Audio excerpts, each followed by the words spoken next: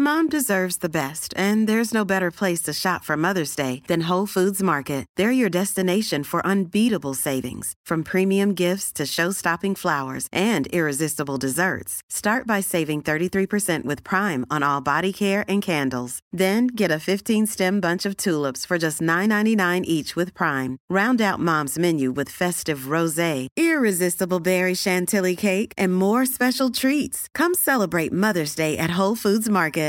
Mother's Day is around the corner. Find the perfect gift for the mom in your life with a stunning piece of jewelry from Blue Nile. From timeless pearls to dazzling gemstones, Blue Nile has something she'll adore. Need it fast? Most items can ship overnight. Plus, enjoy guaranteed free shipping and returns. Don't miss our special Mother's Day deals. Save big on the season's most beautiful trends. For a limited time, get up to 50% off by going to BlueNile.com.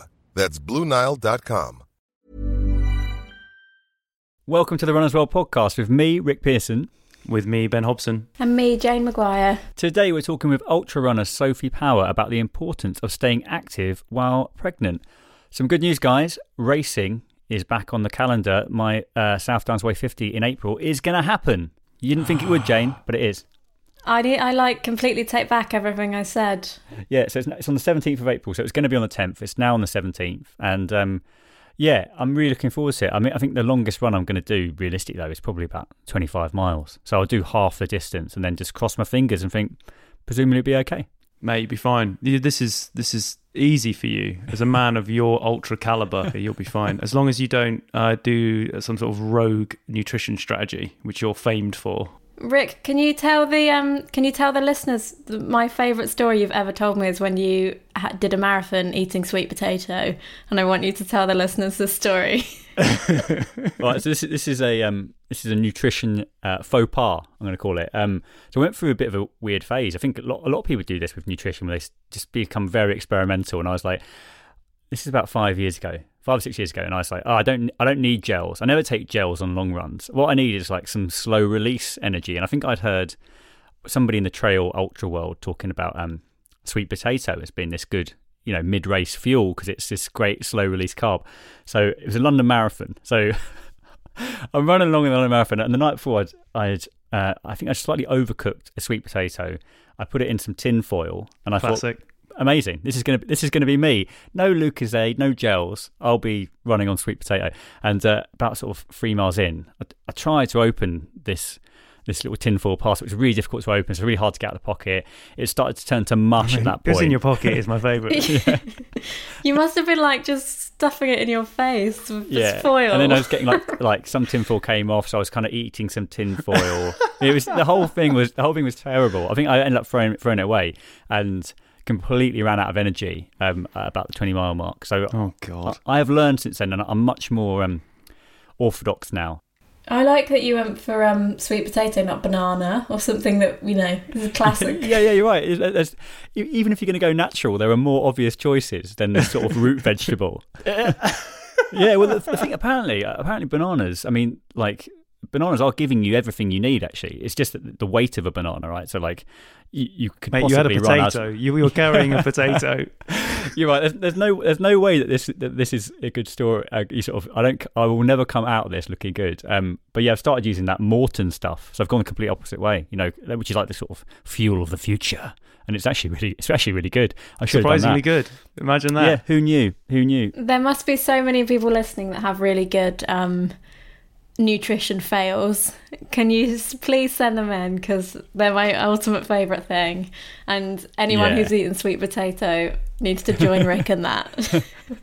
People will be listening to this at any old time in the future, but we are recording on International Women's Day, so happy International Women's Day, everyone. I think, just for a retrospective look back at our Instagram page, you can go and have a quick look. Yeah, if you've not seen it, go on the Runners World Instagram and have a look. We've kind of documented the history of women's running on there, and I think I was really shocked at how recent some of the dates are. We're not talking like hundreds and hundreds of years ago. We're talking, women weren't allowed to run in races, not that long ago. So if you haven't seen the picture, there's some really good pictures, and go and have a look. Off the back of it as well, it kind of made us think about, we've been doing some work on a survey about harassment with running. It's a topic we visited in 2017, and with the resurgence of running during lockdown, we kind of wanted to look, with more people running, like, has harassment of runners, in particular female runners, has it increased with lockdown? And worryingly so. The results would say so. But I mean, it's shocking actually. We've had sort of thousands of responses, and people have written some of their experiences, and we've had 600 accounts of not just verbal abuse but actual assault and sort of physical violence towards female runners. And I think today being International Women's Day, it's very pertinent that we continue to give a bit of airtime to that conversation, because the results were just absolutely mind-blowing, to be honest. It's overwhelming, but it shows that it's happening everywhere and it's not okay, and I think we will do our best to delve in and address the issue. But I think that's important on International Women's Day, to not just look at how far we have come far. You know, women weren't allowed to run at one point, and in certain parts of the world women still aren't allowed to run, but we've also got a way to go until I think we're treated equally in the running world and in the world outside of running. So I agree. I think as a bloke, it's quite easy to think that, you know, to feel, you know, like you can run anywhere and at any time, and actually I think it shows that the female experience just isn't that. You know, there are so many things that unfortunately women have to bear in mind when they go out running. And the sheer number of incidents and accounts that we've got is just testament to that, isn't it? And hopefully that can start to change, but it does feel like slow progress. I mean, we've still got stuff, and this is different, I guess, but it's, you know, the kind of the run equal stuff across country, men and women running different distances, and that's still hanging around, you know, and it's kind of it's a much more difficult thing to change than logic would suggest that it should be. So that there are still these inequalities in running that we need to change, I think.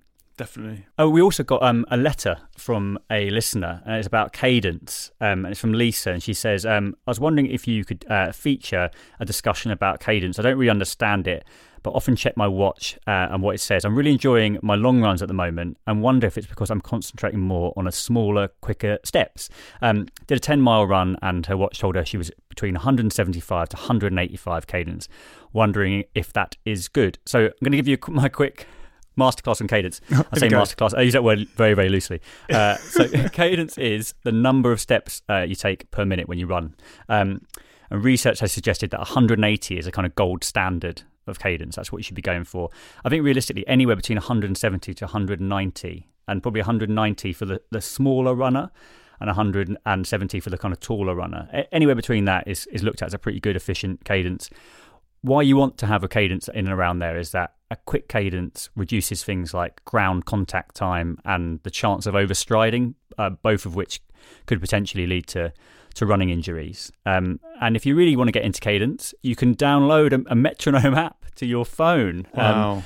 I would suggest wearing headphones when you do that. Otherwise, you really will irritate anyone that you're running. True. You're going to really annoy yourself as well, to be honest, because it's just listening to a tick. Just listening to a ticking noise while running along will inevitably drive you completely insane. Ben, I think we had a chat, didn't we, about this? Because no one can see me, but I'm like, I say 5'2", more like 5'1", and my cadence is really high because I'm small, whereas your cadence is much lower. So it's like, I think if you looked at my Garmin, you'd be like, wow, she's an amazing runner, and I'm definitely not. I'm just short, so I wouldn't pin all your hopes on cadence. Yeah, I think you can obsess certainly about the 180 number too much, because I think it's just a kind of general guideline. I think if you put on your running watch and you've got the ability to find your cadence through that, or your heart rate monitor, and all these different things that can kind of give you you can count, but you know, these things will do it for you. And if it's anywhere near like the 150 mark, then you should probably try and work on just getting a bit faster, because like 150 is quite slow. Yeah. For me to be consistently at 180, I kind of have to actively shorten my stride length, which isn't, again, necessarily the best thing, because I'm quite tall. So, and if you're trying to run like an easy run or something like that, and you're trying to keep a really super high cadence, it's just exhausting. So it's sort of, your kind of leg speed becomes, you kind of look a little bit like a cartoon man, I think. Like your sort of legs are sort of desperately spinning underneath a very slow moving body. Yeah, it is a good thing to try and master, just so that you can avoid lots of extra strain through the joints and the muscles. Yeah, exactly. Hopefully that helps, Lisa. But it sounds like you're doing everything right. Anyway, 175 to 185 on your watch. That's you're right in the kind of the good cadence zone. Right. That's enough of this cadence chat. Let's get our guest of the week on. Guest of the week, here in the studio. Guest of the week, sometimes on the phone. Could be an athlete, could be a physio, or a complete unknown. This week on the podcast, we're talking to the incredible ultra runner Sophie Power, who some of you might know from the photo that went viral a few years ago of her breastfeeding her 3-month-old son at the 106-mile UTMB race. As Sophie returns to running after the birth of her third child, we talk about the benefits of an active pregnancy and the pelvic floor issues all women should be aware of. Welcome to the Run as Well podcast, Sophie. Thanks so much for coming on.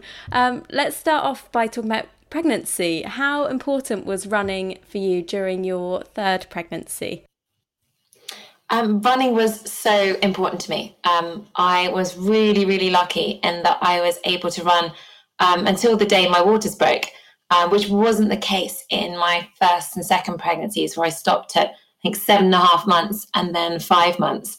I fell pregnant as we went into the first lockdown. So I found myself kind of first trimester absolutely knackered with a 1 and a 5-year-old on my hands and trying to work at the same time. So running was just the best way to get out of the house on my own, escape everything and clear my head. So I was so lucky that it was a way I could keep my fitness up during pregnancy, but also, probably more importantly, just get away from things and have a bit of time to myself. Yeah, for sure. I think we can all relate. Yeah. What do you think the biggest misconceptions about running and exercising while pregnant are? Because, you know, it always ends up being a topic, which in itself is a sort of statement of how sort of, I guess, sort of not absorbed into the norm as it should be. Yeah, I mean, there's so little research on kind of pregnant women being active, because you can't really do trials where anything could hurt a baby. So the default has been for years, like, don't do, and everything is a risk. Don't exercise, it's a risk. But we actually now know that exercise in pregnancy benefits the mother, but actually also the baby. The baby's going to come out fitter in a way. And the government guidelines on exercise in pregnancy were only released 18 months ago, which says that kind of 150 minutes of moderate intensity every week and at least 2 strength sessions. But for runners, we're not the norm. We're more active than the average person. And it really is a case of saying, if you were doing something before, you can keep doing it as long as your body feels right. It feels right for your body. Don't get really out of breath, but your body doesn't really let you. Mine kind of told me when it was going too far, don't get too hot, keep hydrated. But if you're a runner and you're active before pregnancy, we now know that is really safe to continue through pregnancy. The guidelines are quite new, and a lot of the people working in the medical profession are still catching up. So a lot of people are going to go back to what people said kind of 10 years ago, but we now know it's actually the best thing for us for kind of physical health. But as I said, kind of for the mental health, just having that time to yourself to escape things. I'm wondering, Sophie, because you're a great runner. You've done lots of the big showcase ultra marathons, including the UTMB. But how did you adapt your training during pregnancy, or was it something where your body kind of regulated it for you? It let you know how much it wanted to do? It does kind of regulate it in some way. It definitely kind of straight away, one of the first kind of times I knew I was pregnant, I was like, my body just feels like it doesn't want to push things. I look at my heart rate and it got to 160. It was like, no, I'm kind of done there. So I was really listening to that, and I was looking a lot on my heart rate. So I wore my heart rate belt kind of all the time while exercising and made sure I wasn't kind of doing too much. But I think the big thing was on impact. So kind of you're suddenly changing shape and you're putting this impact on your pelvis, and trying to reduce that. So part of that was through training. So I started running softer trail. I started doing an incline on the treadmill, which really kind of running up a hill is much less impact than the downhill. Switching to the most cushion shoes kind of I could find. So kind of replacing all my kind of anything remotely barefoot with kind of the Hoka Cliftons, a really super cushion road shoes, super cushion trail shoes. Then it was getting on the bike for some of the harder sessions. So where I couldn't push myself running outside because I was so worried about the impact, I got on my husband's one of those Zwift people. So we have I don't get Zwift. He's trying to get me on it, but we've got a watt bike. So I got on the watt bike. And then I switched to hiking on the treadmill for a lot of my miles. And I think runners often say, you've got to run. I'm a runner. I've got to run. But you can have an amazing workout hiking an incline. Like I can get my heart rate higher on an incline hike than I can do kind of sprinting on a treadmill. So kind of really just saying kind of, what do I need out of running? And yes, I needed to go outside, but the fitness side, I could actually do by a lot of cross training and doing lots of different things. So it was always kind of working with my coach, kind of Edwina Sutton, who was kind of a mum of three. So she knew what I needed, what my body needed, and just putting that plan together to get me to kind of the other side of pregnancy in the best shape possible. And you mentioned that you fell pregnant at the beginning of lockdown. I think there was a real, at that beginning point of lockdown, there was this real anxiety that we all felt about just going outside. And it all seemed a bit unclear for pregnant women. Should you stay in? Should you go out? Like there wasn't enough information. Did you feel worried about going out for running, being pregnant in a lockdown, in a pandemic? No, I think I realised that I needed to do it more than ever. And I had the boys with me. So having kind of two young sons who they needed to get out. Now, we were really lucky. We'd moved to the Surrey Hills and we have amazing open spaces where we can hike for hours and not see anyone. All those kind of secret running trails I had kind of before I was pregnant, people are discovering them now because I can see there's more people going down my running trails. I'm like, get off my running trails. But I knew where to take the boys where we could just be outside, be active. And I think that really helped us through the first lockdown because they need their exercise. They were happier. I was happier.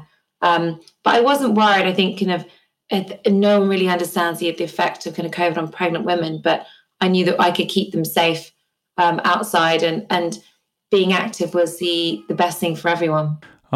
You mentioned that you switched all your shoes out to Hoka and this was before I think that you actually sort of partnered with them. So, there's a real testament there, but you are now part of a larger campaign with those guys. And you've spoken a lot about returning to fitness safely post-birth and you've had some aspirations to run an ultra 11 weeks after giving birth. And there's been a sort of documented on social media that things possibly haven't quite gone to plan. What have you learned about your body this time round that was sort of different, or is it not different? It's just that, circumstance and all those sorts of things.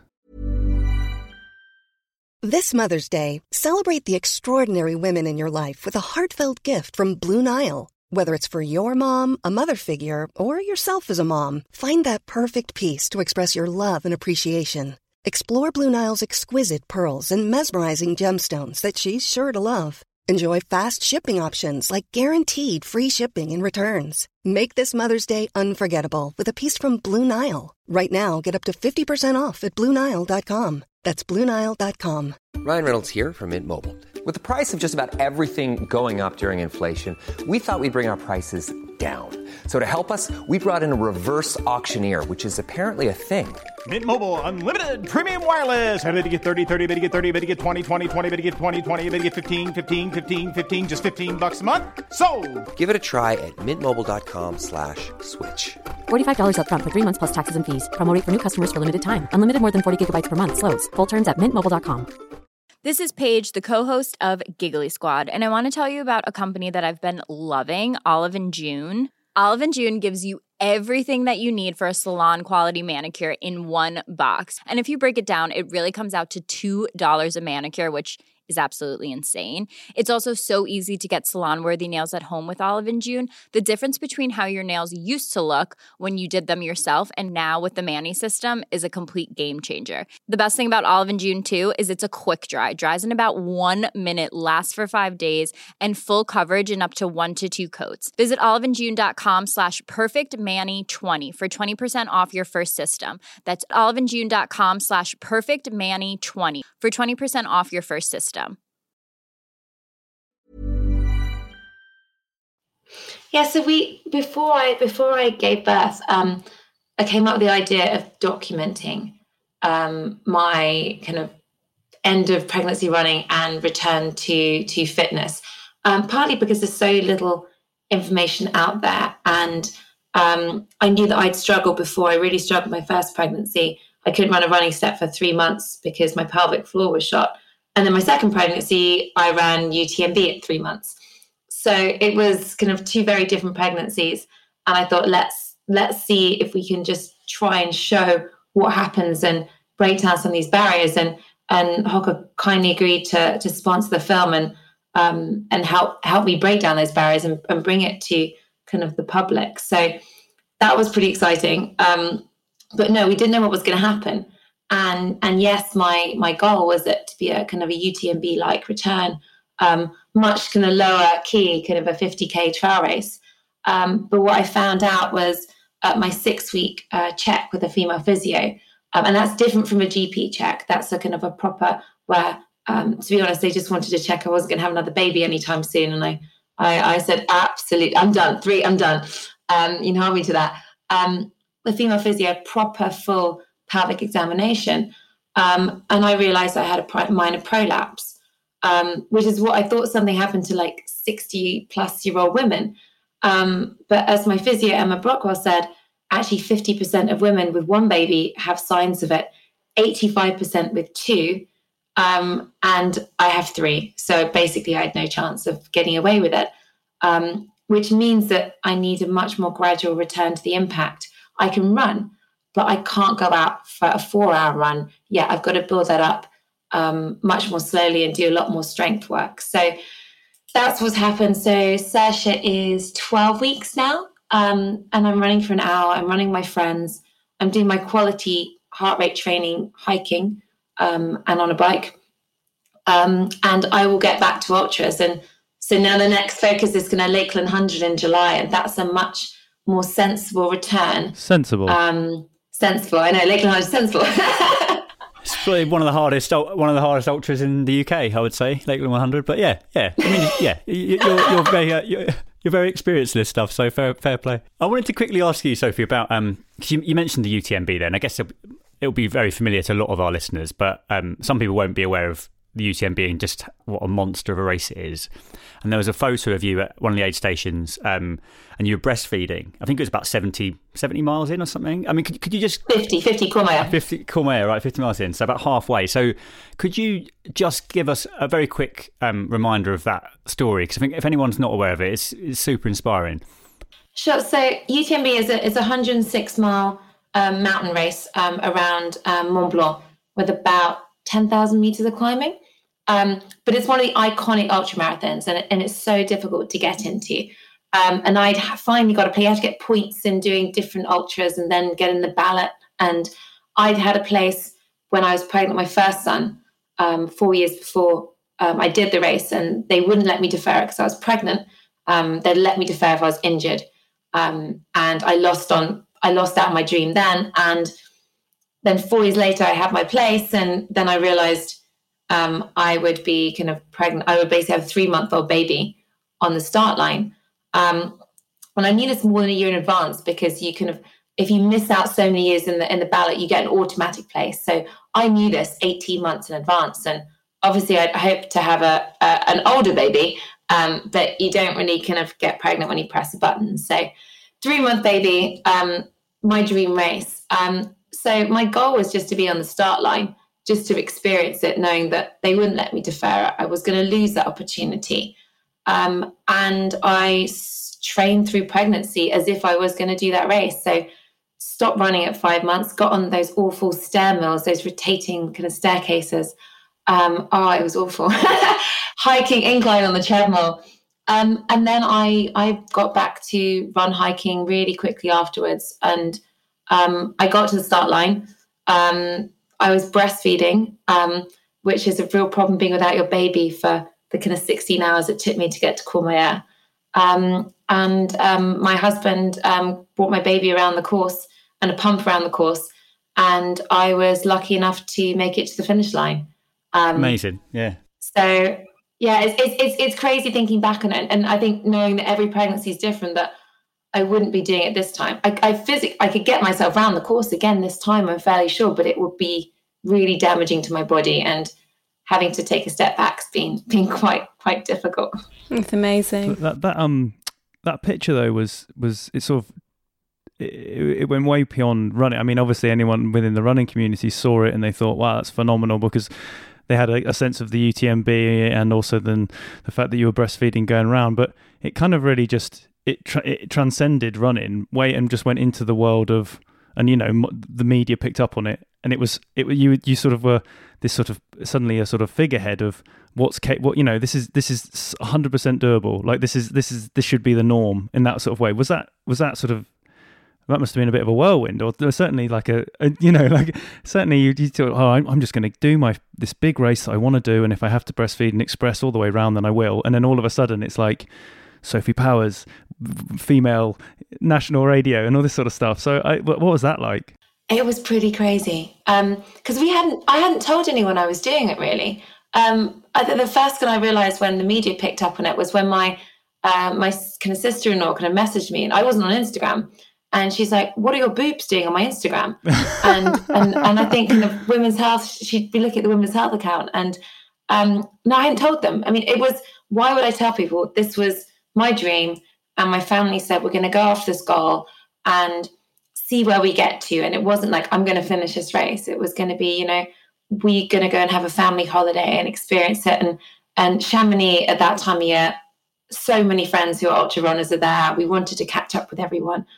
With our new baby. So the media was crazy, but I realized kind of pretty quickly that this is not an ultra running story. It's not a running story. It's about kind of what women kind of do after childbirth, and that, with the right support, kind of we can still achieve our goals. And many women give them up because being a new mum is so difficult. And there's so much kind of pressure in society to put our family first. But actually, when we put our own kind of health first, and we're stronger as women, we can be stronger for our families and have a much more kind of fulfilling life and be better role models. And especially now I have a daughter. My first two are sons, I've got a daughter. It's so important for me to show her that I'm active and I'm fit and I'm setting myself goals and I'm achieving them. So I think that's where the media picked up on it. But I think we also got to talk about a lot of barriers that women face to returning to fitness. And we all want to see more women on the start line. And I think we're moving to where there's lots of images of pregnant women and women with children exercising, which is amazing. But we don't talk about the fact that kind of 1 in 3 women leak after having kind of a baby. More than half of runners do. And we need to give them that support to run again and to run again safely. And so I think it unearthed a lot of the previously taboo subjects, which we really need to address if we're going to get more women active.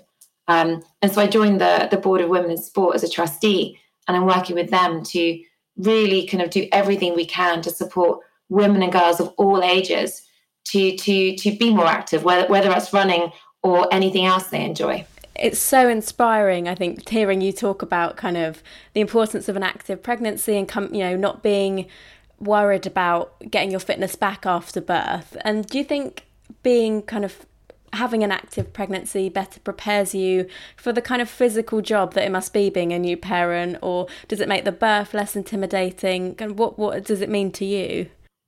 I mean, birth is definitely, pregnancy is an ultramarathon. It's a very long ultramarathon.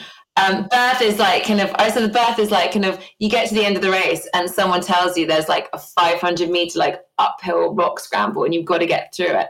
I think running does kind of prepare you, because it gets hard, and you know that you've done it before. Like you're at a marathon, you're at the 20-mile point, or a 10K, and you've got kind of around the corner and down the hill to get there. And you're just better prepared to kind of go through that, knowing that it's going to be over soon and you're going to reach the finish line. So I think running really, kind of racing especially, kind of helps prepare you.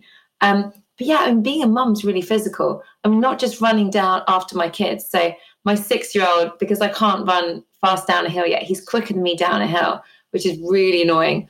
And I'm going to take him out soon. He still thinks he's quicker. He's doing mile time trials for this half-term challenge.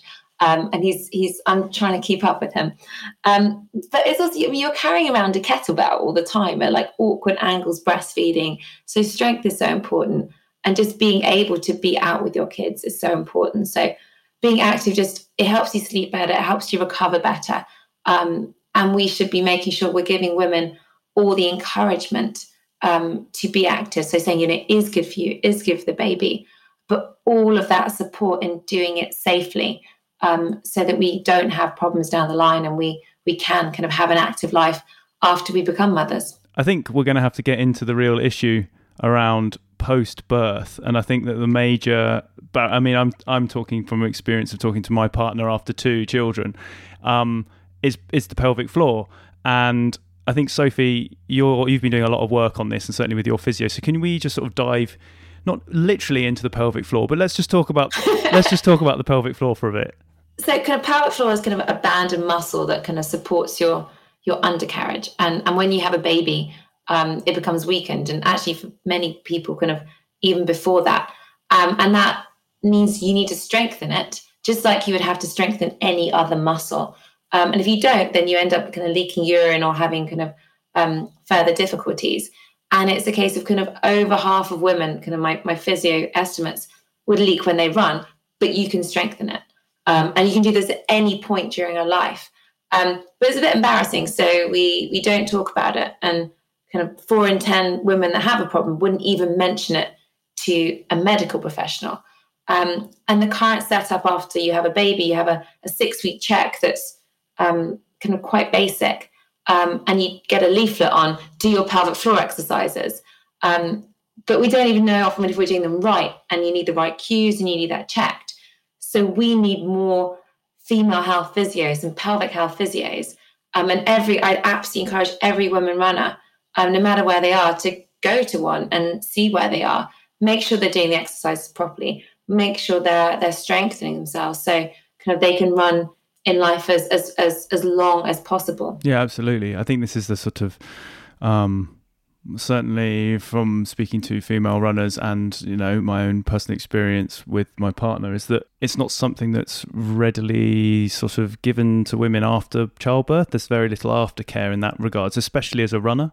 And I think that's where there's a sort of standardized, you're a woman and you've had a baby, and then there's you're a woman who's had a baby who also runs, and that extra level just doesn't ever get seen to. If we tore our hamstring, yeah, we would go and see a physio. If we had a traumatic kind of fall and tumble down a trail, we would go and see a specialist physio and get ourselves fixed as runners. Childbirth is a traumatic event for our body, not in terms of kind of is the worst thing to happen. It's the most amazing thing, but it is to our body, getting a baby out, whichever way it comes out. You need to heal, and we need that specialist care. So as women, we need to think of ourselves as an athlete. And this is, even though most women have babies, we need to kind of get that treated. And the NHS doesn't have enough specialists. And sadly, the option for most women is to go private. There's 700,000 births a year and only 800 registered kind of pelvic health physiotherapists.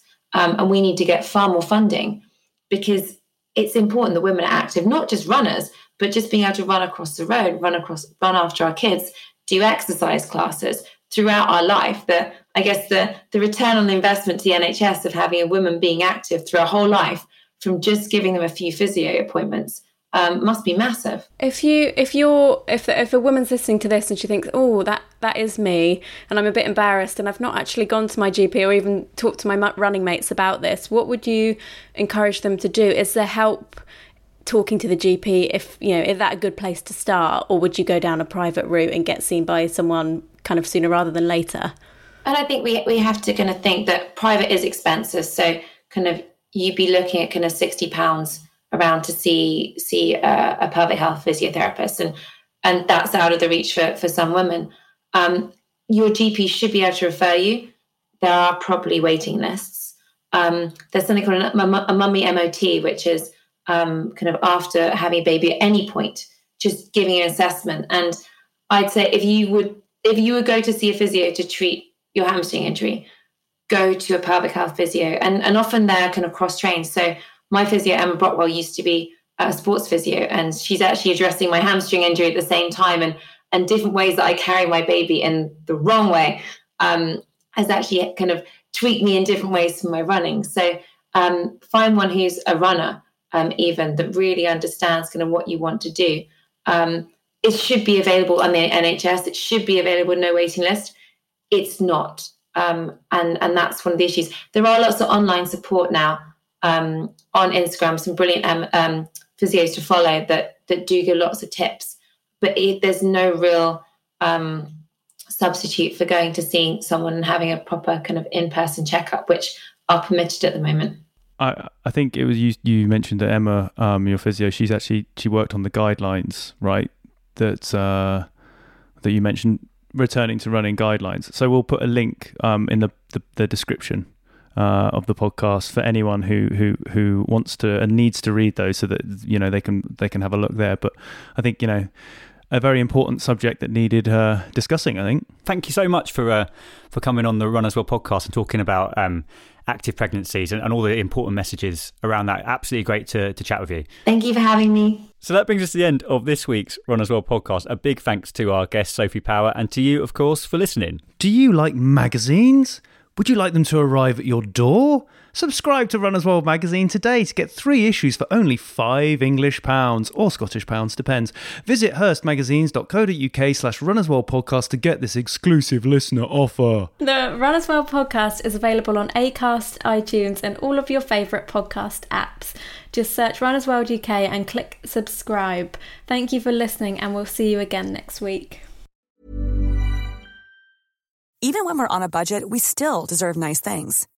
Quince is a place to scoop up stunning high-end goods for 50 to 80% less than similar brands. They have buttery soft cashmere sweaters starting at $50, luxurious Italian leather bags, and so much more. Plus, Quince only works with factories that use safe, ethical, and responsible manufacturing. Get the high-end goods you'll love without the high price tag with Quince. Go to quince.com/style for free shipping and 365-day returns. Hey, it's Paige DeSorbo from Giggly Squad. High quality fashion without the price tag. Say hello to Quince. I'm snagging high-end essentials like cozy cashmere sweaters, sleek leather jackets, fine jewelry, and so much more. With Quince being 50 to 80% less than similar brands. And they partner with factories that prioritize safe, ethical, and responsible manufacturing. I love that. Luxury quality within reach. Go to quince.com/style to get free shipping and 365-day returns on your next order. Quince.com/style. Mom deserves the best, and there's no better place to shop for Mother's Day than Whole Foods Market. They're your destination for unbeatable savings, from premium gifts to show-stopping flowers and irresistible desserts. Start by saving 33% with Prime on all body care and candles. Then get a 15-stem bunch of tulips for just $9.99 each with Prime. Round out Mom's menu with festive rosé, irresistible berry chantilly cake, and more special treats. Come celebrate Mother's Day at Whole Foods Market. Imagine the softest sheets you've ever felt. Now imagine them getting even softer over time. That's what you'll feel with Boll & Branch's organic cotton sheets. In a recent customer survey, 96% replied that Boll & Branch sheets get softer with every wash. Start getting your best night's sleep in these sheets that get softer and softer for years to come. Try their sheets with a 30-night guarantee. Plus, get 15% off your first order at bollandbranch.com. BlueNile.com. Code BUTTERY. Exclusions apply. See site for details.